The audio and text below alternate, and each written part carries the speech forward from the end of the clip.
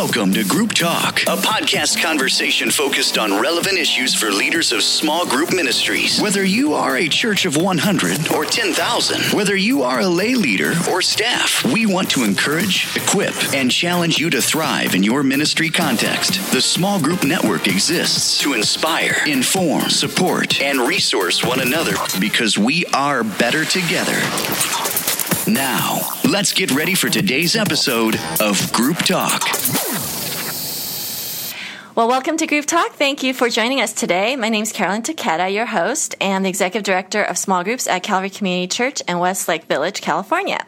Well, Happy New Year. We are so thankful for all that God has done in 2016 to enable the Small Group Network to reach and serve thousands of small group ministry leaders like yourself.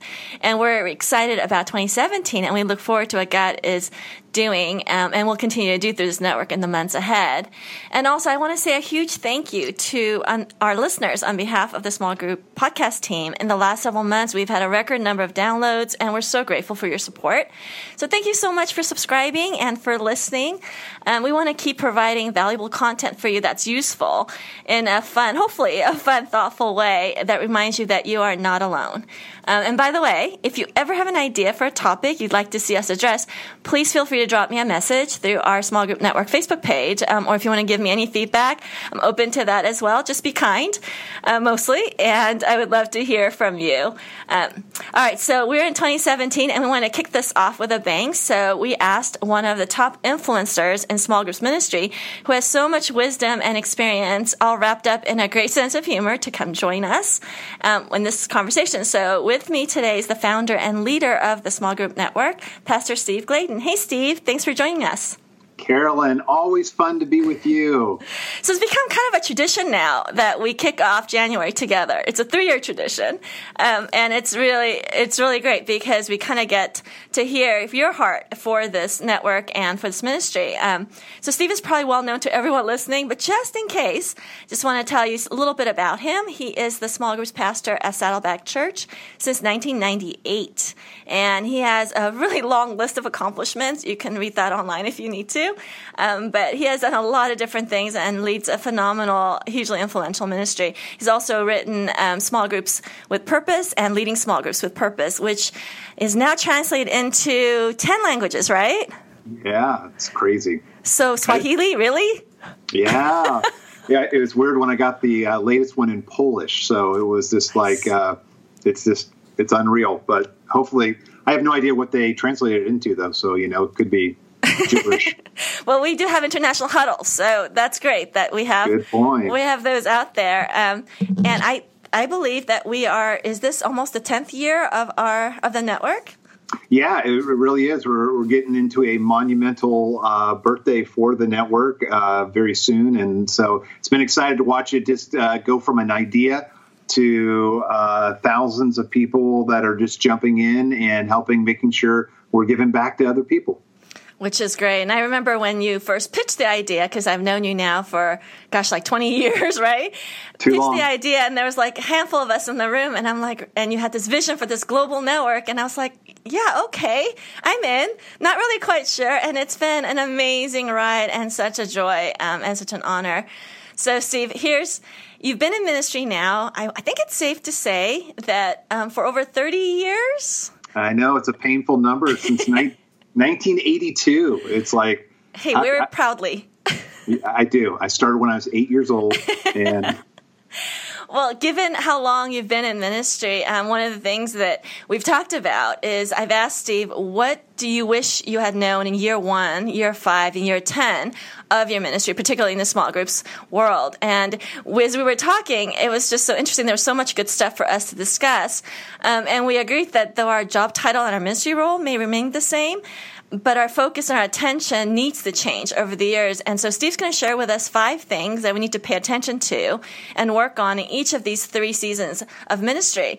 And so since it is January and this is Steve and we get to kind of mix it up, we're going to do something kind of different and do this in a set of 3 20-minute segments on what you need to know depending on whether you are starting, stabilizing, or sustaining your ministry. So depending on where you are, in that spectrum, and you're welcome, of course, to listen to all 3 of them, or you could focus on the one that most hits where you are. But So that's kind of the format. So now we've eaten up a few minutes already for year one, so we got to get going. So year one, Steve. Okay, so you've just been hired, you're brand new, and you're probably part-time, probably not being paid a whole lot, or maybe your small groups ministry role got added on to some other stuff you were already doing in the church. That seems typical. So in year one, as you're starting out, what are a few things that you really need to get going on? Well, and just for clarification, you may not even be on staff at the church. True. You may be a volunteer that's going with that. And as we frame this up, I love, Carolyn, how you're talking about starting, stabilizing, and sustaining, because the as we look through all of these points that we have, they ebb and flow. And as I was going back through each one of these, it was very clear that every one of them are great reminders, even for me as I'm finishing up my 19th year here at Saddleback. So it's good reminders. But so starting out, I would say one of the first things that I wish I would have paid more attention to was just building that trust with the senior leadership. I always joke around, but when I meet somebody that I got to really invest into and learn from, I always go, "Hey, you're my new best friend." And you have a lot of new best friends. I know, and but this is the thing I wish I understood is that person who's hiring you, whether they're your senior leadership, whether they are your senior pastor or your lead pastor, they are your new best friend. They hired you for a reason. They saw something in you, and you need to let them know that you are their best advocate and that you're willing to pour into them. So it's one of those things where I think when I look back that I would see that I was probably a little bit too rogue, to be honest with you. I was kind of doing my own little thing, and I wish I would have partnered better with my senior leadership. So by senior leadership, there's, depending on the size of the church, of course, so you have the senior pastor, it was obvious, but what about say you're walking into a ministry that maybe the small group ministry had started before, maybe had faltered, kind of was stuck. There's other leaders and stakeholders in the mix, right? What about with them? Yeah, same rule applies. I mean, one of the things I always love to say is that it's not a military campaign, it's a political campaign. And basically, if you're set up, however your church polity is, if you have deacons, if you have elders, if you have a serving body, if you have a committee, they are your new best friend, and you want to get together with them. And one of the best things you can do is you can just ask questions. You can just be able to lean in and just, you're not the know-it-all. Even if you think you are, you're not. And I could have saved myself a lot of pain if I asked a lot more questions and listened a lot more. That's a great point. I think the temptation is if you get hired as someone to come in and change and fix things, the temptation is to just dive in. And I love your caution to sit back and ask questions and build those relationships. Okay, what about the second one? Well, just let me wrap up too. Carolyn, when you were on a little bit of a sabbatical vacation, I think it was, Eric and I did a podcast on this, and down in the notes, you'll see a link to the podcast that I did on how to build that trust with your senior leadership. So I kind of walked through 7 areas where you can kind of tackle that. But enough of that. On to number 2. All right, number 2. Take time to develop a blueprint for your ministry.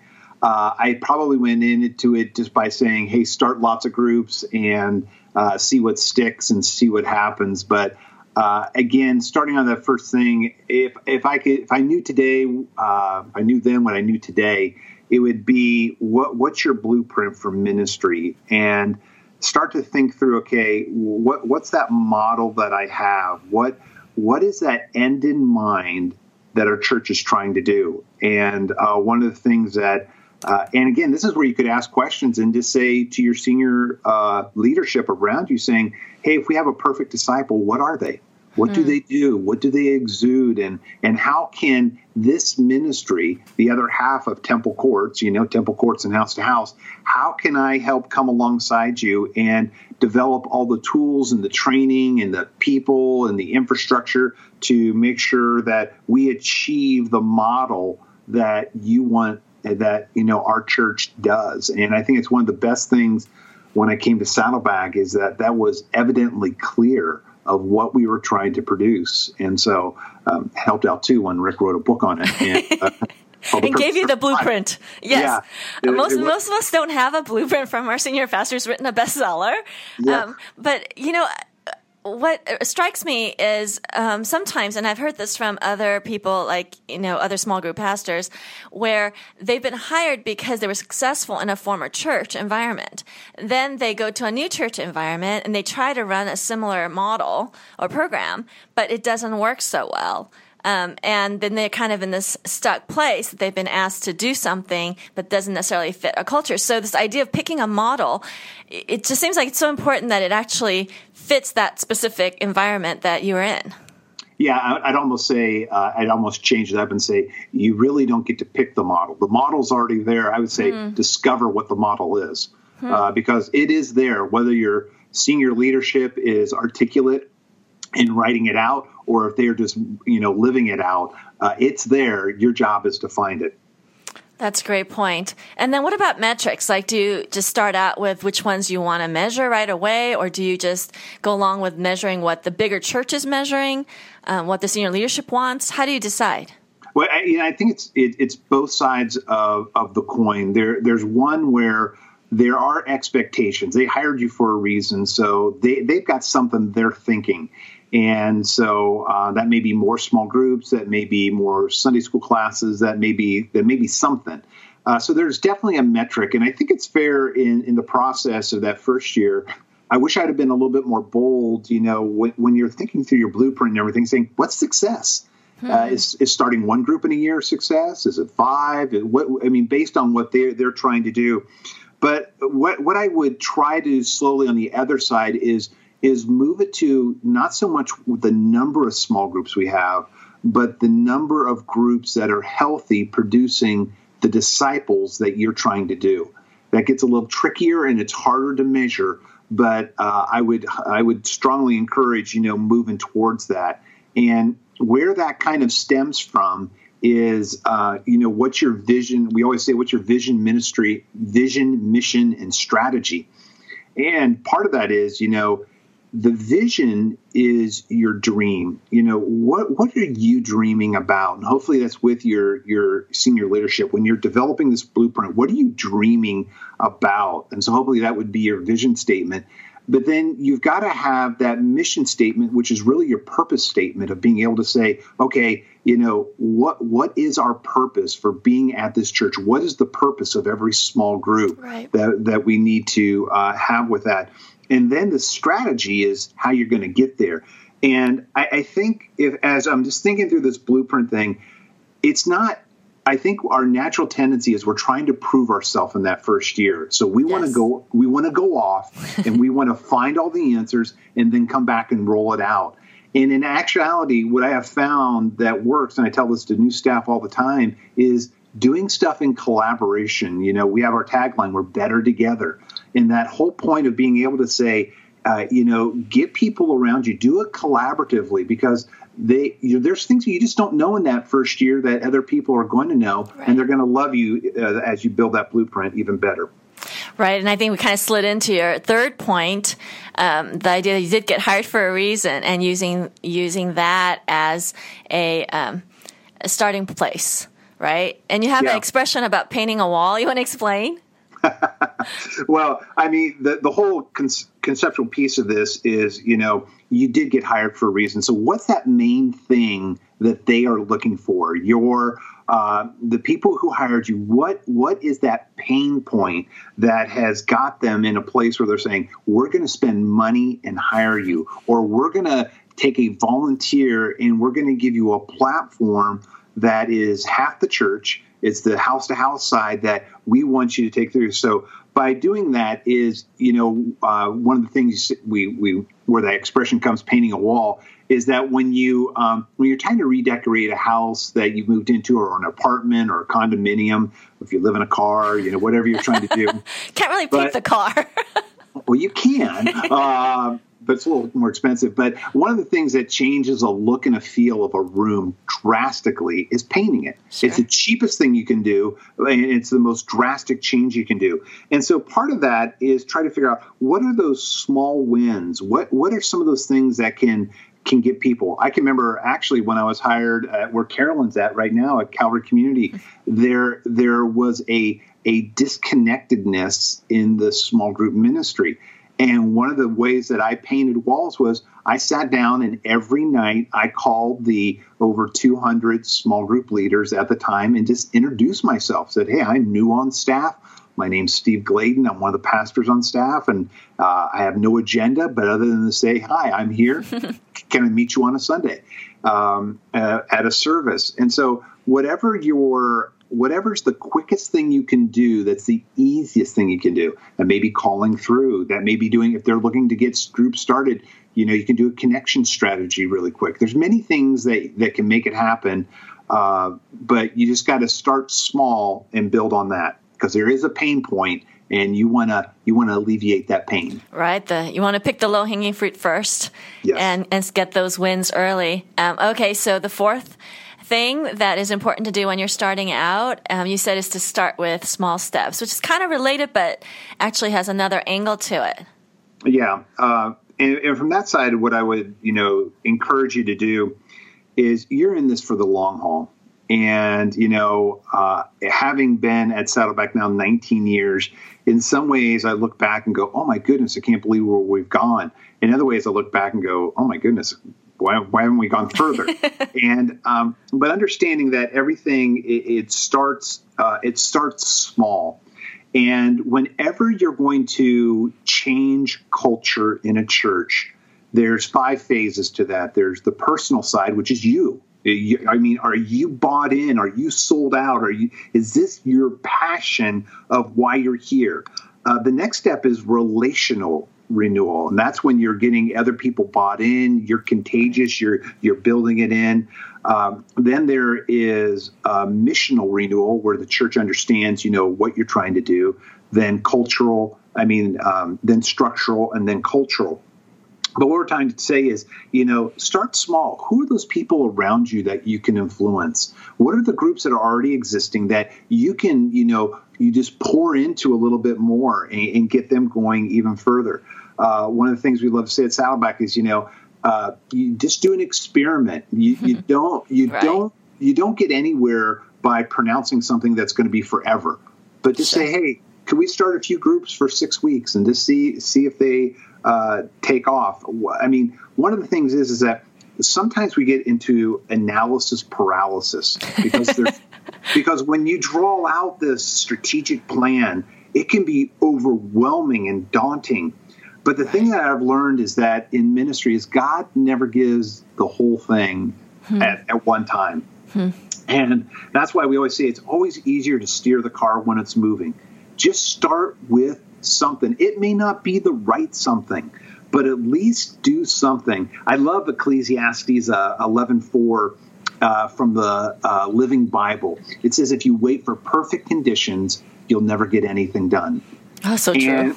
And what we're trying to say here is start small, because if you're going to wait for the perfect small group leader, they aren't there. If you're going to wait for your church to be in the perfect place for you to try something, it's never going to be there. But just start small and take a step of faith and saying, hey, let me see what I can get. Language matters, just say, hey, it's an experiment. But just doing something. And if you want to, you can bounce that off some of again, I would lean into community, which is probably the people that are the influencers of their church, being able to say, hey, what do you think about this? And, coach me on this. And this is just an idea. What do you think about it? And get some feedback there. That's a great point. I love the idea that you just need to get moving and not get stuck waiting for the perfect time or the perfect relationship or the perfect leader, all those things. It's really good. And the last one probably is overarching, especially in small groups ministry, is about building those relationships in a team, right? Yeah, it's funny that I get a lot of calls from small group ministry leaders, from around the planet. And what I find you almost it's ironic is sometimes they're the loneliest people in ministry because they're kind of out there by themselves. I came up through the ranks of student ministry, and there was just a camaraderie with other, student pastors. At that time, we were called youth pastors, but because every church had one. Right. Not every church has a small group person, and so it's important that I would say to you, and this is something I wish I'd done, is go after mentors. When you go after people, you want to find mentors for you. Now, one of the things I did is I did call some people that were in large churches, and I get they're busy. I'm in that same zone, and I didn't get any callbacks. So I just shut down, which was the wrong thing to do. But you want to go after people, and I wouldn't even go, hey, would you be my mentor? Because they're busy too. That's intimidating. They're like, well, I don't have time, but just say, can I have a cup of coffee with you? Can I have a telephone call with you?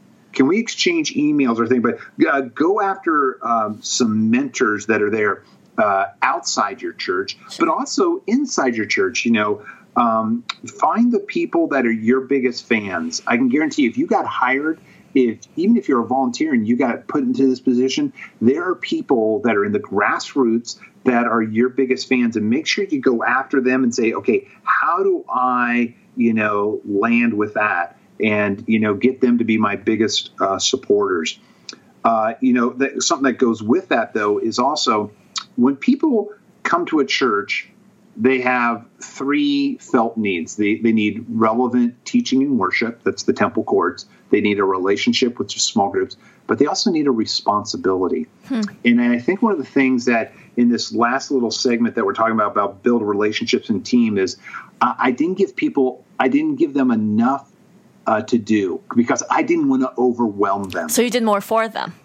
Yes. And what happens is that when they're passionate and they're volunteers, they want a big stake in the game. And I always tell my staff now, I go, if they're not wincing, then you're not pushing them far enough. Thanks, Coach. But let them tell you when it's too much. Don't you say the no for them. Let them say the no is what we're trying to get through on that principle. So, you want to go back there. When I was in student ministries, I would find all kinds of parents and give them all kinds of roles because I knew if I kept them busy, they were on my team. And in the same way, I would develop a volunteer team. I always, I tell my staff, if you find somebody that likes small groups, find out what they like and create a job around it. There are strategic things that you've got to have, but, I would make sure everyone is dialed in. And then go ahead. I wanted to just touch on really briefly and do a shameless plug for the Small Group Network because in my year one, when I stepped into a part-time small group role, one of the first things I did was to call you, Steve, because I recognized that I didn't really know how to do this. I was a lawyer. I was not in seminary or a pastor yet, and I recognized that I needed resources. And so I called you and said, I need help. And you graciously offered your time, and you do this over and over, and you've done it for hundreds of small group people over the years. And I think the huddles are just such a great way. I was recently at our huddle in Ventura County, and it was wonderful to have just people who are brand new in the ministry, people who've been there for a long time. Now I'm getting up there in years, and this is my 11th year, so I'm like one of the veterans now, which is kind of strange, but fun too. And I was getting questions of what should I do? I'm in year one, year two, and to look back and just give information, not that everything's going to be the same, obviously different church, different environment and all that, but just the basic pieces. And they're like, okay, that's what I thought. And there's just sense of, okay, we're in this together. We're kind of on track. And there's certain things that are transferable. These principles you're sharing, this is transferable regardless of your church, background, size, denomination, etc. We're going to have to do these 5 things: build trust with senior leadership, develop a blueprint for the ministry, address the pain point, the low-hanging fruit, starting with steps and just moving. And then, of course, building relationships, which kind of overarches the whole deal. So I'm so thankful for you because you got me going when I was like, I need to pick the perfect plan. You're like, just get started. Just do something. Well, it's one of those things, it was one of the reasons why we started the small group network, was because it's clearly that Saddleback couldn't be the answer, all end answer, because so many things are, just transferable. And there's a lot of people out there, and you can see it all through our leadership team, they can answer the questions better than I. I don't even lead our own huddle. Ben and Laura on our team, they do a better job than me of leading our huddle. It's depressing. But it's one of those things where we'll just have to, keep understanding that we're always better together, and hope these 5 things can help you if you're starting in ministry. And obviously, we're willing to go further and talk more about it if we can help you out. Sure. So we're going to wrap up part 1. So this concludes the part 1 of year 1 of the ministry. If you want to talk further with Steve, you can connect with him on our Facebook Small Group Network page, which is awesome for interactions. And you talk about getting a resource from all different backgrounds and just like-minded people. It's just sometimes when I need encouragement, I just hang out there and I go, "Oh, I'm not alone. Everybody else has these issues too," and it's just such a great way to engage. And then also you can follow Steve on Twitter at Steve Gladen, or on his website smallgroups.net. Is there an S in that, Steve? Is it small? Yes, because I want to get my first initial in there. So, yes, so it's small groups. Smallgroups.net, and he's got on that page 300 downloads that are free. So go to it and enjoy that as well. So thank you, Steve, for joining us, and we'll continue with part 2. All right. See you later, guys. Thank you for listening to Group Talk. We invite you to subscribe to the podcast through iTunes so you can get new episodes downloaded automatically. Also, if you wouldn't mind doing us a favor, please rate the podcast and leave comments so other small group ministry leaders can easily find us. To connect with a small group network huddle in your local area, read our blog, join us on Facebook, or access additional resources, visit our website at smallgroupnetwork.com.